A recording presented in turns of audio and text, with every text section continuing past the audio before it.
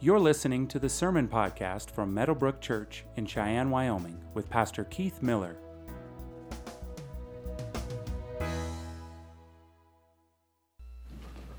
Good morning. Whoa.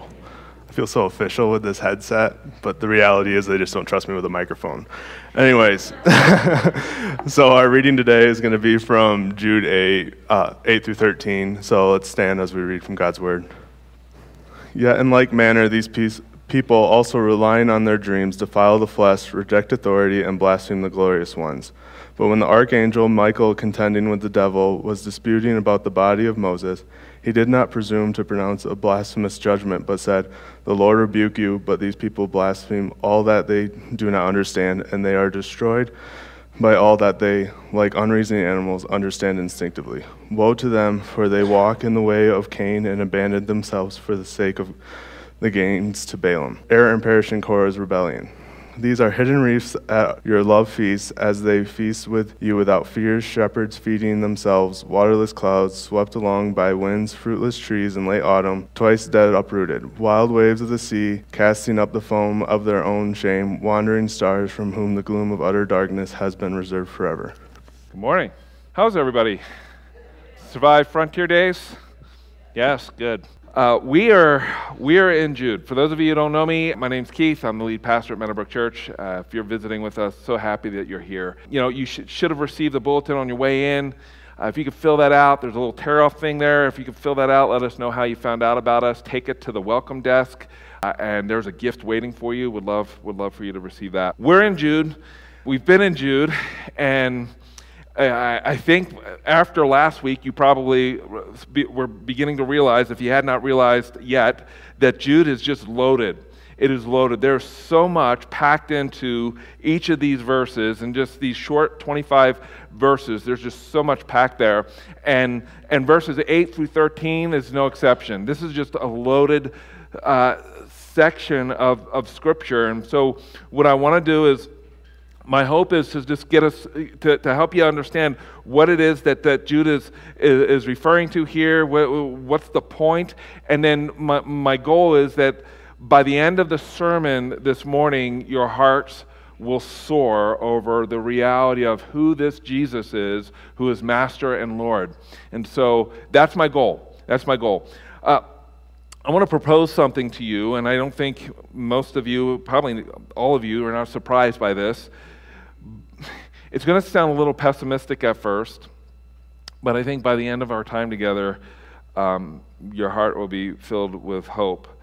There is a fierce battle over the souls of men, women, and children, not just in other countries, but in America, not just in America, but in Wyoming, and not just in Wyoming, also in Cheyenne. That this fierce battle is spiritual in nature. There's a phrase that I'd like to use to describe that fierce battle, and that is the spirit of the age. We know from the Bible that the devil is also called the prince of the power of the air. He is given some reign over the world and over governments and the ideologies of nations. He's on a leash. It's a long leash. God holds that leash, but he has some freedom within the realms of that leash. And there are three methods that Satan uses that I think kind of just comes to the surface of Jude, just surfaces to the top here that we see. There are three methods that he uses. We see those three methods in the Garden of Eden when Eve and Adam rebelled against God. We see it at work within the world. We see it at work with those methods at work within our nation and in our state and in our city. And those methods have to do with Satan working to get people to doubt the goodness of God. Him wanting, as a result of that, the goal is to that you trust your own wisdom as a creature over the word of the Creator, who is God, who is Yahweh, and that he hopes that you will seek your joy in those things that God has prohibited rather than what God, as a benevolent Father, has promised you.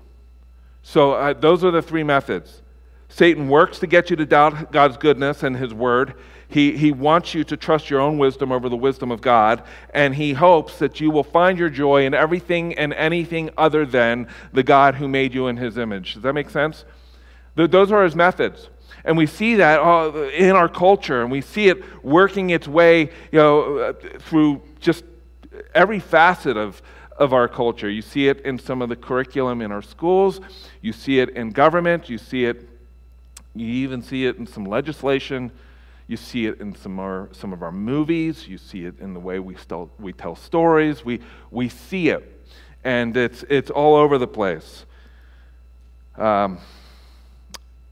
This is not in my manuscript. I actually hesitated to even share this, but I think an embodiment of just where this is going and just how far the spirit of the age will push culture.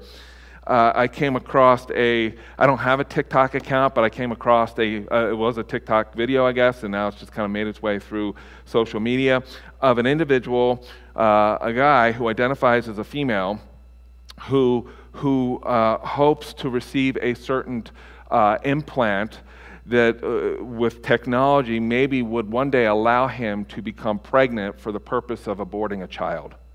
That's his TikTok video. That's the spirit of the age. Now that's an extreme example. In other ways, it's much more subtle. But what is the method of Satan? To get you to doubt the goodness of God, because he wants you to trust in your own wisdom over the wisdom of the Creator, who is God. And his hope is that you will seek a joy in anything and other than God, with the goal of your spiritual death. He is a thief, and the Bible describes him as a liar and a murderer from the beginning. So that just sets the stage for where we're going here in Jude. In terms of the spiritual warfare thing, Ephesians chapter 6, verse 12 says this. Ready? Let's read this together.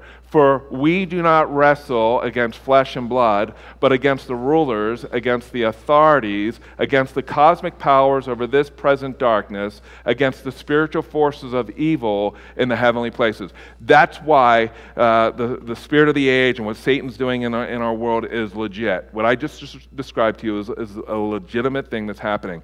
And listen, Jude's concern here is that it's found its way in the church through these false teachers who have crept in. You'll remember in verse 4, he says, these certain people have crept in unnoticed, who long ago were destined for this condemnation, ungodly people who pervert the grace of our God into sensuality and deny our only Master and Lord Jesus Christ. That's the goal. And that's what they want to happen within the church, in the church. So there are two realities that I just want to highlight here, that Jude highlights here. And the first is this. Reality number one is that there is no freedom apart from the Creator. Now, the world will tell you there's freedom outside of life and worship of the Creator, but the reality is that there is no freedom apart from the God who made you in His image. Your purpose and your design is rooted in the fact that there's a Creator who made you in His image, that you exist for Him, that we exist for Him, that He made you to know a joy that can only be experienced in this purpose that's rooted in the fact that you bear the identity, that you reflect the identity of this living God. And these false teachers that threaten the church, they've found their way into the church, and Jude is warning these Christians, don't buy into their lies. Now, I said last week that most false teachers, I think, start out well and start out strong. And somehow, somewhere along the way, they deviate off course, and at some point in their life, they wind up buying into some type of bad theology, false doctrine, and they wind up teaching it. That's, I think, most false teachers. Some false teachers know right from the beginning, I am an agent of Satan, and I'm happy to be that. And so Jude warns these Christians. And he classifies, or he calls these people, these people. They snuck in. They're unnoticed. The danger is that they may get you to doubt the promises of God, reject God's design and plan for the lives of his people, and ultimately get these people in the church to abandon God for sins they cannot satisfy. You know, that's idolatry, by the way. You know that, right? Like, when we decide we're going to sin against God, and we all fall into that, what we essentially do, me included, what we essentially do is we might not say it with words, and we might not even say it with our own minds, but what essentially we're saying is, I believe that this thing will satisfy me more than the way that God can satisfy me. And these false teachers try to get you to buy into this stuff. And so verse 8, this is, so yet, in like manner, well, in what manner, Jude? Well, in light of what I just said, right? In light of the people I described for you, these people the Hebrew people who did not believe God's promises, so they never entered into the promise, into God's promise. These angels who rejected the authority of God, even though they were in the presence of God, rejected his authority and crossed the line in terms of authority, and did horrible things. And these men, young and old, in Sodom, who had got to the point where there was no turning back. In light of that, in like manner, these people who've crept in, rely on their dreams. Now, here's the interesting thing about this. In the Greek, Jude is basically saying, he's not talking about dreams that they have, like they're not having these dreams like they went to bed, had dreams of like blue Smurfs walking on the wall or whatever. Like he's talking about a dream world that they live in, that they've gotten to the place where they're in such a state of mind that they believe what they're teaching is reality. Right? So, which can happen. They live in a dream world. They are dreamers. And he goes on to say, who defile the flesh, reject authority, and blaspheme the glorious ones. And I'm going to unpack that for you just to kind of set up the last part of my sermon here. So what are they doing? What do they do? Well, he gives us a list. They defile the flesh. It's going back to what were these guys doing in Sodom? They reject the authority of God. They reject the authority of God over their lives. This is why they deny Jesus as Master and Lord. They want to live life their way. And so they've gotten to the point that they have no respect for even the angelic realm. Now, there's a whole sermon I could preach on this, and we could spend a lot of time talking about some of these goofballs that are on TV who say that who believe they have power over COVID or authority over demons. Jude says, I apparently, and these guys don't read Jude that you see on TV or write these books, but he said these people have gotten to they've forgotten who they are. They've forgotten who they are. And how did they forget who they are? They blaspheme the glorious ones. They speak as ignorant fools about things they don't fully understand. Like, here's the reality. The devil is powerful. He will squish you like a bug if he could. You have no power over him and of your own self. I want you to hear that. You as a human being, I as a human being, have no power in of ourselves over the devil or over demons. Our authority comes from Jesus Christ. He is Master and Lord. It is his authority that the demons quake before. It is before the authority of Jesus as Master and Lord that the devil shakes. He doesn't shake over you. He scoffs at you. And so, like my mentor said, if you ever find yourself encountering the demonic, you better be sitting in the lap of Jesus. And so, but these people, these people, they had no regard regarding authority, both authority in the church and authority, the spiritual authority, or in this case, the angelic realms. And he even uses an illustration. He says, he goes back to Jewish tradition, which is a way of saying those things that were passed down from generation to generation that were most likely true. And in this case, because Jude quotes this and refers to this in the Bible, I believe this happened, that when Moses died, and if you read about Moses' death in Deuteronomy, you will not see anything about Michael, the archangel there. But apparently when Moses died, there was a dispute. And the dispute was between the archangel Michael, who we know is an archangel based on what we read in the Bible. We even read of, this battle between angels, where one angel was held back or postponed from reaching Daniel because of the prince of Persia, which was some type of demon. And so we read about these things. But in this case, Michael and the devil disputed. And what did Michael do? Did he call the devil a fool? Did he demean him? Did he discount the power of the devil? No. You know what he did? He said, "The Lord rebuke you." He went to the authority of Yahweh, God, as his authority to rebuke the devil. Jude says these people who've crept in, they've lost their minds. They live in a dream world. They reject, not only do they reject the authority of God, but they have no idea concerning the authority that they blaspheme regarding these angels. They think that they have authority that trumps the authority of anything else. And they teach that way. And Jude is saying to us, Christian, if you're paying attention to what's happening around you, you'll see this stuff. And if you're holding on to Jesus as your master and your Lord, and you understand what that means, that he's master and Lord, you'll be able to call out the fakes that you see in your bookstores, or that you see on TV, or that you hear about on YouTube. That's another way, false teachers creep in now.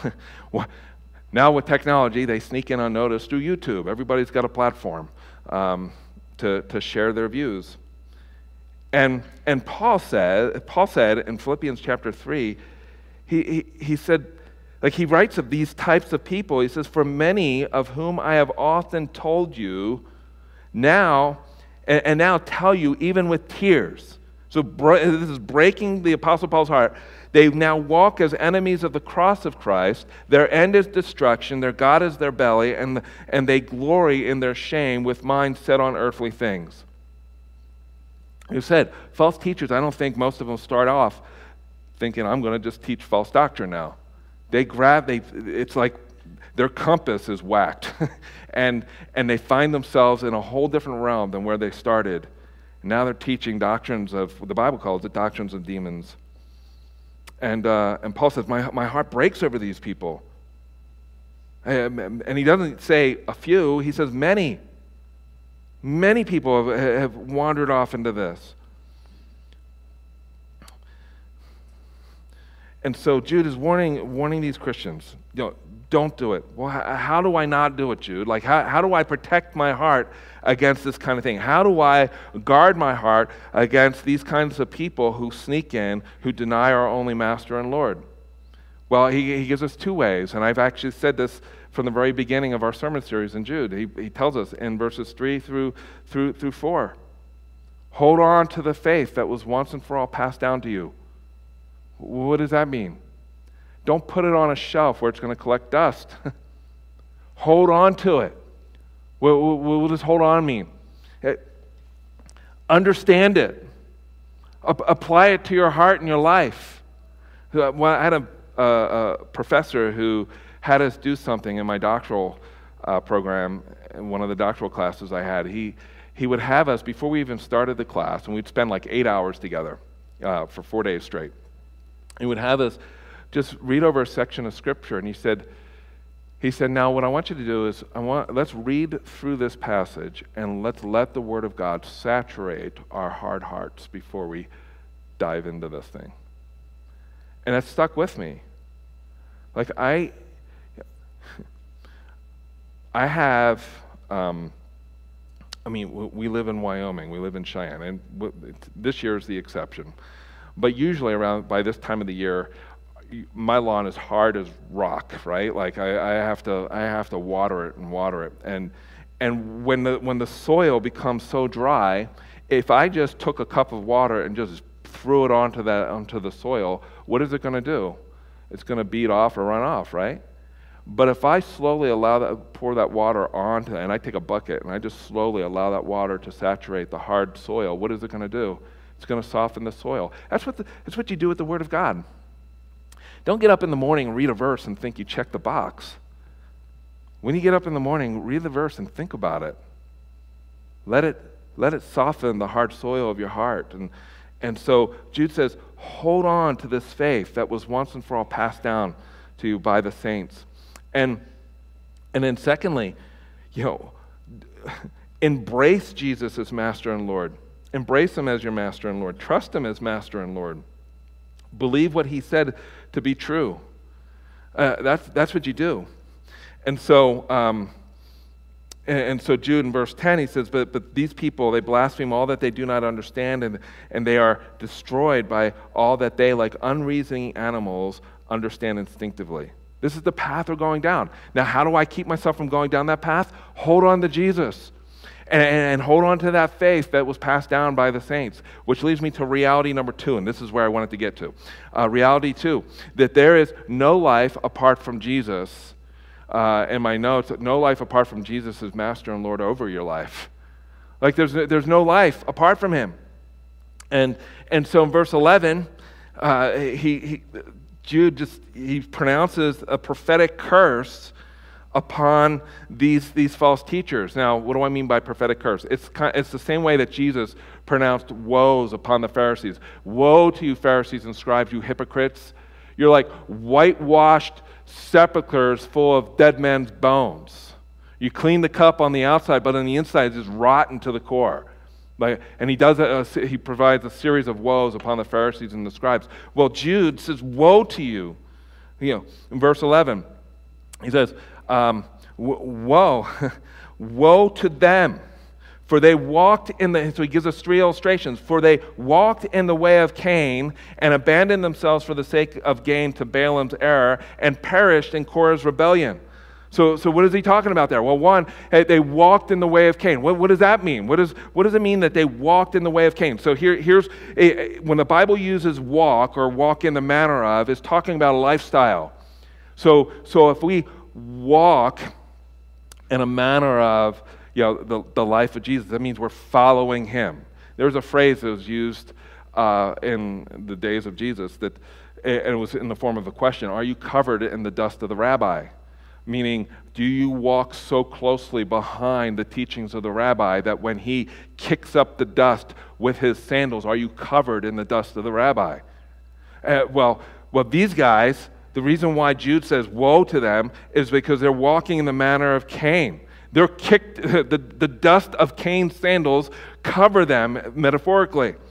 Well, what does that mean? Well, think about Cain. Cain was the firstborn son to Adam and Eve. Then Adam and Eve had another son by the name of Abel. Now we're told in the Bible that Abel had a heart for the Lord. He had a heart for God, and when he worshiped God, he gave his best. It wasn't because he thought he was earning God's favor. It was just an expression of his love for the God of Adam and Eve. But Cain just was going through the motions. We learn that from the scriptures. He just did it. It didn't mean his heart wasn't entirely into it. He just did it. And then we're told that God showed favor towards Abel, or had regard towards Abel's sacrifice over Cain's. And so what did Cain do? Did he say, maybe something's messed up in my life. Maybe I need to get my life back on point. Maybe I need to meet with God and find out, hey Lord, I want to worship you, and I want to worship you well, and I want to know what all that looks like and what that means. Did he do that? No. We're told that he got angry. And he conspired, thinking that this would fix his relationship with God. He conspired to murder his younger brother, and he did that. And God judged him. And Cain is forever associated with evil, violence, wickedness, immorality, all those things. He settled in the land of Nod, we're told, east of Eden. And in fact, 1 John chapter 3, verse 12 says this. The words are not on the screen. It says, we should not be like Cain, who was of the evil one and murdered his brother. And why did he murder him? Because his own deeds were evil and his brothers were righteous. And so these false teachers walk in the way of Cain. They might not be murdering their younger brothers, but the hearts have evil intentions. They walk in the way of Cain.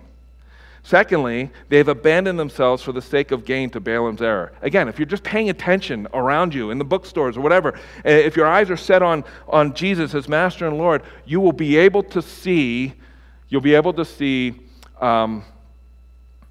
false teachers. You'll be able to point them out. You'll be able to notice the counterfeits. So they have abandoned themselves for the sake of gain to Balaam's error. Well, who's Balaam? You can read about Balaam in Numbers 22 through 24. We don't have time to do that.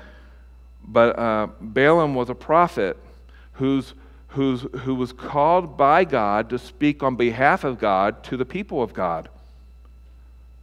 But what did he do? He was hired by a pagan to try to entice the Hebrew people to sin against God. So he took a bribe. He was hungry for money, not for the Lord. One commentator said of Balaam, he was a prophet for pay, a hireling, a profiteering preacher. Gold was his god and money his master. Ministry for making money, not caring for God's people. You know any of those people? I don't even need to name them. Like some of them got private jets, right? First clue, false teacher, fleecing the people of God. And so they follow after Balaam. They're hungry for their own gain.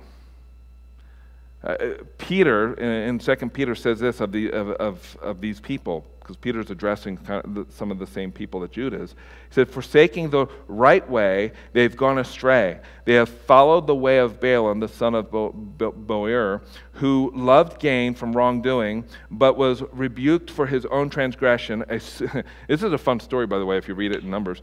A speechless donkey spoke with a human voice and restrained the prophet's madness. Read it sometime. It's interesting. But what came of Balaam? He died. He died by the edge of the sword, and then found him standing before the presence of God, the one that he was supposed to speak on behalf of. So they walked in the way of Cain. They have abandoned themselves for the sake of gain. This is what living in a dream state looks like theologically. And then they have perished in Korah's rebellion. Who is Korah? Korah was some dude who didn't like the way Moses and Aaron were leading the Hebrew people. I'll say that again. Korah was a guy who did not agree with the way Moses and Aaron were leading the people of God and thought that he could do it better. And so he challenged publicly the authority of Moses and Aaron as shepherds that were called to the people of Israel, and he basically said they don't know what they're doing. He gathered a group of people who agreed with Korah, and then God judged him. In fact, you can read about the story where the ground swallowed up Korah and his followers. It's fascinating. Moses wasn't expecting blind obedience to his leadership. He was a shepherd that God had called to the people. He was a shepherd who had demonstrated that he wasn't interested in filling his belly. He was interested in leading the people to Yahweh, to God. And Korah rebelled against that. And Jude is saying, this is what these people do. Here's what I've seen with false teachers, and I've been a lead pastor. I'm going into my 20th year as a lead pastor. I've had plenty of time to see this. And what typically happens is you have this false teaching, whether it's somebody in the church or somebody that they're reading or somebody that they're going to, somebody in the church who's going to these people. They receive this teaching, and what begins to happen is that the false teacher, in his or her way, gets the person to doubt the authority and the legitimacy of said leader in the church. And then that graduates to, or gravitates, or evolves into a level of skepticism where you begin to doubt everything that's coming from the shepherd God has called to that group of people, and so that you buy into the false teaching of said false teacher. It happens all the time. And so this is why the author of Hebrews says this. He says in Hebrews chapter 13, "Obey your leaders and submit to them, for they are keeping watch over your souls as those who will have to give an account. Let them do this with joy and not with groaning, for that would be of no advantage to you." What is the leader called to do? What is the shepherd called to do? They're called to lead the people to the God of the Bible. And they, like the false teacher, will be held accountable for what they teach. And so Korah and his followers, he was able to lead a group of people, where I don't know exactly how many people, but he was able to lead a group of people to follow him. And they all perished. They all perished. And so Jude is saying that these people who have crept in are like, they've walked the way of Cain. They're interested in filling their own bellies. They're interested, they want to take advantage of the sheep for their own gain. And they have an idea of authority concerning themselves that has no warrant. And there's no fear. They have no fear of they're in your love feasts, we're told. They've crept into your love feasts, and they celebrate communion with you. They celebrate the Lord's table, and there's no fear there of God. Again, verse 4, they pervert the grace of our God into sensuality and deny our only Master and Lord, Jesus Christ. And so then Jude goes into another series of descriptions, like very, very descriptive words to describe these people. He goes on in verse 12, and if you have a Bible, it's good for you to see this.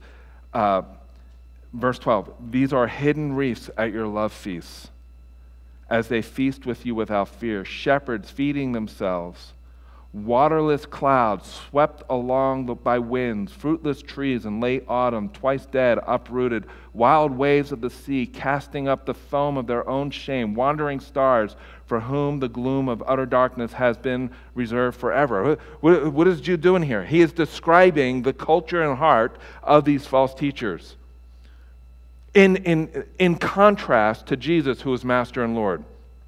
So bear with me here, because I think by the end of this, I think you'll be encouraged.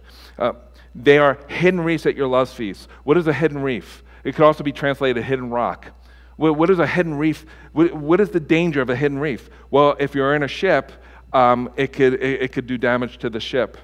These hidden reefs could capsize your faith. That's why they're hidden. The danger is just below the surface. They sound really good, but there's something kind of off about what they're teaching, and the danger is just below the surface. They are shepherds feeding themselves. They're unlike the under shepherds that Jesus appoints to feed his sheep. These shepherds are false teachers only interested in exploiting the sheep for their own gain. They're waterless clouds. Well, what's a waterless cloud? If you're in the desert, you don't want to experience a waterless cloud. If you're so parched and so thirsty that if you don't get some kind of water, you're going to die. A waterless cloud offers no rain.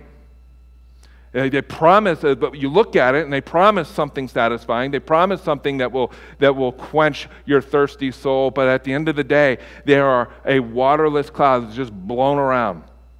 They're waterless clouds. They are fruitless trees. I love how he describes this. Twice dead and uprooted, meaning they are doubly dead. False teachers don't provide life-giving fruit for the people of God. They provide poison. Trees in late autumn would have been expected to have fruit on them. Not so with the false teachers. They're dead. They're doubly dead. Fifth, there are wild waves of the sea that cast up the foam of their shame. What is that? Well, how many of you have been to the ocean before, or the beach, right? Especially when the waves are a bit rough, what do the waves do? What does the foam look like? Does it look all pretty and clean? No. What is it doing? It's drudging up the muck from the ocean floor to the surface. That's what happens with these false teachers. They're wild waves, and it won't be long before you're able to see their sensuality and to see their sin. And then there are wandering stars. If you're a captain on a ship and you're using stars to guide you, to where you're trying to get to, you're not going to depend upon shooting stars, right? It makes no sense. But these are wandering stars. You can't depend on them. They're not going to lead you to life. They will lead you to death. And Jude says, for whom the gloom of utter darkness has been reserved forever. So what's the point? I was thinking about this. I was thinking, okay, so Jude, you give us this list. You give us this list of word pictures of describing these people. What are you doing here? What is it that you're trying to get us to see? He's doing this, brothers and sisters, you got to see this. Like, he's doing this in contrast to Jesus as Master and Lord. Here's where it gets fun. I was geeking out about this. Unlike the hidden reefs that destroy, Jesus said, I am the resurrection and the life. Whoever believes in me, though he die, yet shall he live. And everyone who lives and believes in me shall never die. Hidden reefs could destroy, they could kill. Jesus is the resurrection and the life. Unlike the greedy shepherds that exploit the sheep, Jesus said, I am the good shepherd. The good shepherd lays down his life for the sheep. Unlike the waterless clouds that leave the thirsty empty, Jesus said, I am the bread of life. Whoever comes to me shall not hunger, and whoever believes in me shall never what? Thirst. Unlike fruitless, doubly dead and uprooted trees, Jesus said, I am the vine, you are the branches. Whoever abides in me and I in him, he it is that bears much fruit, for apart from me you can do nothing. Jesus says, look, if you root your life in me, you will bear fruit. If you root your life in me, you will know life. Unlike these fruitless, doubly dead, uprooted trees called false teachers. Unlike the wild waves of the sea that spew up filth, Jesus said, I am the light of the world. Whoever follows me will not walk in darkness, but will have what? The light of life. He is your true north. He is the compass. He is all that you need. And then, unlike the wandering stars that lead to death, Jesus said, I am the way and the truth and the life, and no one comes to the Father except through me. The false teachers are like, okay, you want life? You want eternal life? You follow my teaching. Jesus said, you follow me. And every faithful shepherd, every leader in the church that God has called to lead his people will point people to Jesus as Master and Lord. Every false teacher will try to demean Jesus, try to bring him low. Here's what I want you to see. Every one of those statements is a statement where Jesus begins with the phrase, I am. Some of you may be connecting the dots. Moses saw this burning bush. He approached the burning bush and discovered that it was Yahweh. And God spoke through the burning bush and said, I want you to lead my people out of the bondage of slavery in Egypt to the land of promise that I promised to Abraham, Isaac, and Jacob. Moses said, well, okay, but when I go to the Hebrew people, who do I tell them has sent me? You know what God said to him? You tell them I am who I am sent you. You tell them that the God of Abraham, Isaac, and Jacob sent you. You tell them Yahweh sent you. Every one of those statements that I listed of Jesus it begins with ego eimi in Greek. It's I am. This is why every time Jesus said something like that, people wanted the Pharisees wanted to kill him because they believed he was blaspheming. Jesus was saying, the one that spoke to Moses is the one that's in your presence speaking to you now. I am that.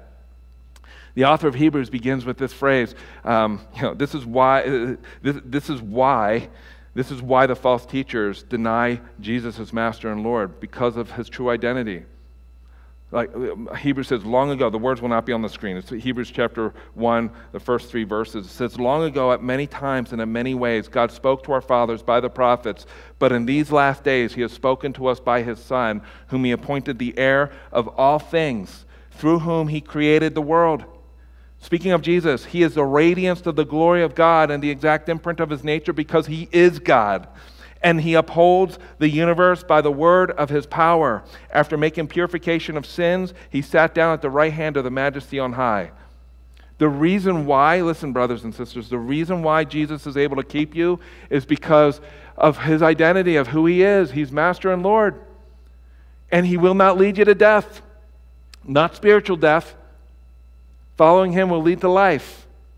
Because of who he is, the world and the devil can bring their worst, and you could trust that you will not be destroyed or consumed, because Jesus is the resurrection and the life. When you find yourself walking through the valley of the shadow of death, metaphorically or literally, you can know that you're not alone, because Jesus is the good shepherd.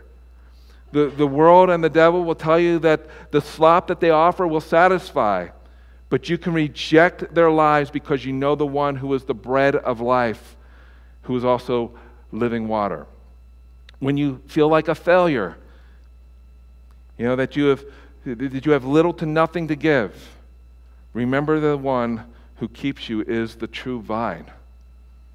When the devil, the world, or the temptation from that you receive from your own flesh seek to entice you to believe that the way of righteousness will not get you very far, you can trust that Jesus is your true north, that he is the light of the world. And the devil and the world will try to convince you to walk another way, but you know the one through whom he created the world. He is, again, the radiance of the glory of God, the exact imprint of his nature, the one who upholds the universe by the word of his power.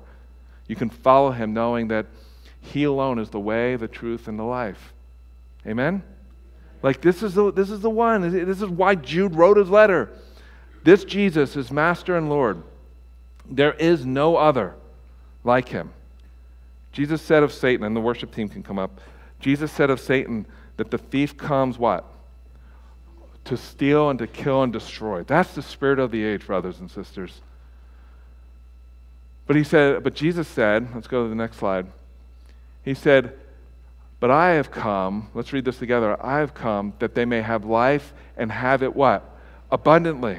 That's why I tell you often, this is not God's method to wreck your joy. The Bible, his word, is God's method to maximize your joy. Jesus came that they may have life and have it abundantly, unlike these false teachers. And if you follow him, you can trust that even if following him may lead to a physical death, or even if following him may lead to you having to die to something that you've always wanted or that you've longed for, you can know that in the end it leads to life. Amen? Don't trade him in for some counterfeit. He is Master and Lord. And the Bible tells us if you confess with your mouth that this Jesus is Lord, and believe in your heart that God raised him from the grave, you will be saved. You will be saved. He is the way, the truth, and the life. Period. Thank you for listening to the Meadowbrook Church podcast. For more information about our church, visit meadowbrook.org.